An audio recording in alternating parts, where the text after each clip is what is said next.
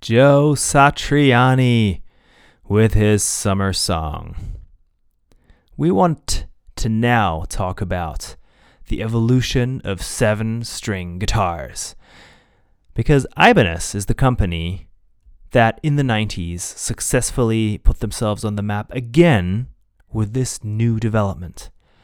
And I for myself thought, the 90s, 7-string guitars, tuned down guitars, new metal, that was when it went downhill. But the truth is, 7-string guitars have been around for close to 250 years.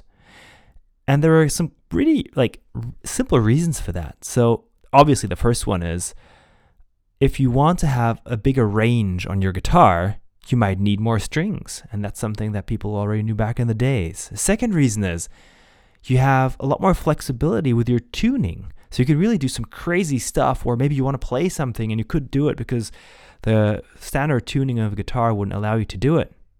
Get an extra string. Problem solved.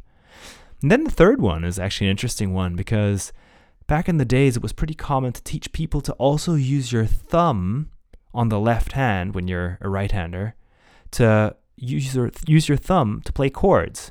So the thumb would go over the top of the fretboard and help you push down the bass or the lower strings. And that's something that we're not doing anymore today, or actually I don't know as many guitarists that still do it, but it's kind of obvious that a 7-string guitar has, lots of advantages. So those have gone to Brazil, Mexico, Russia. All these countries are very famous for having their own distinct 7-string guitar models. But in the last century, there have only been very few guitarists who've actually been able to play a 7-string guitar and put it on the map. One of them was, for example, the jazz guitarist George Van Eps, who had a 7-string guitar which had been built by Epiphone in the late 1930s, and he also had a signature Gretsch guitar, 7-string, which he played in the 60s and 70s. And this was kind of the first regular production. And his 7th string, he would tune it to A, but it was still a niche product. And then the first mass-produced 7-string guitar was the Ibanez UV7, which was Steve Vai's signature model, but it was also used by John Petrucci and lots of other guitar legends later on. So they kind of brought it back on the map, but Steve Vai is just this ultra-eccentric, over-the-top, hyper-technical kind of guy. It was not mainstream enough.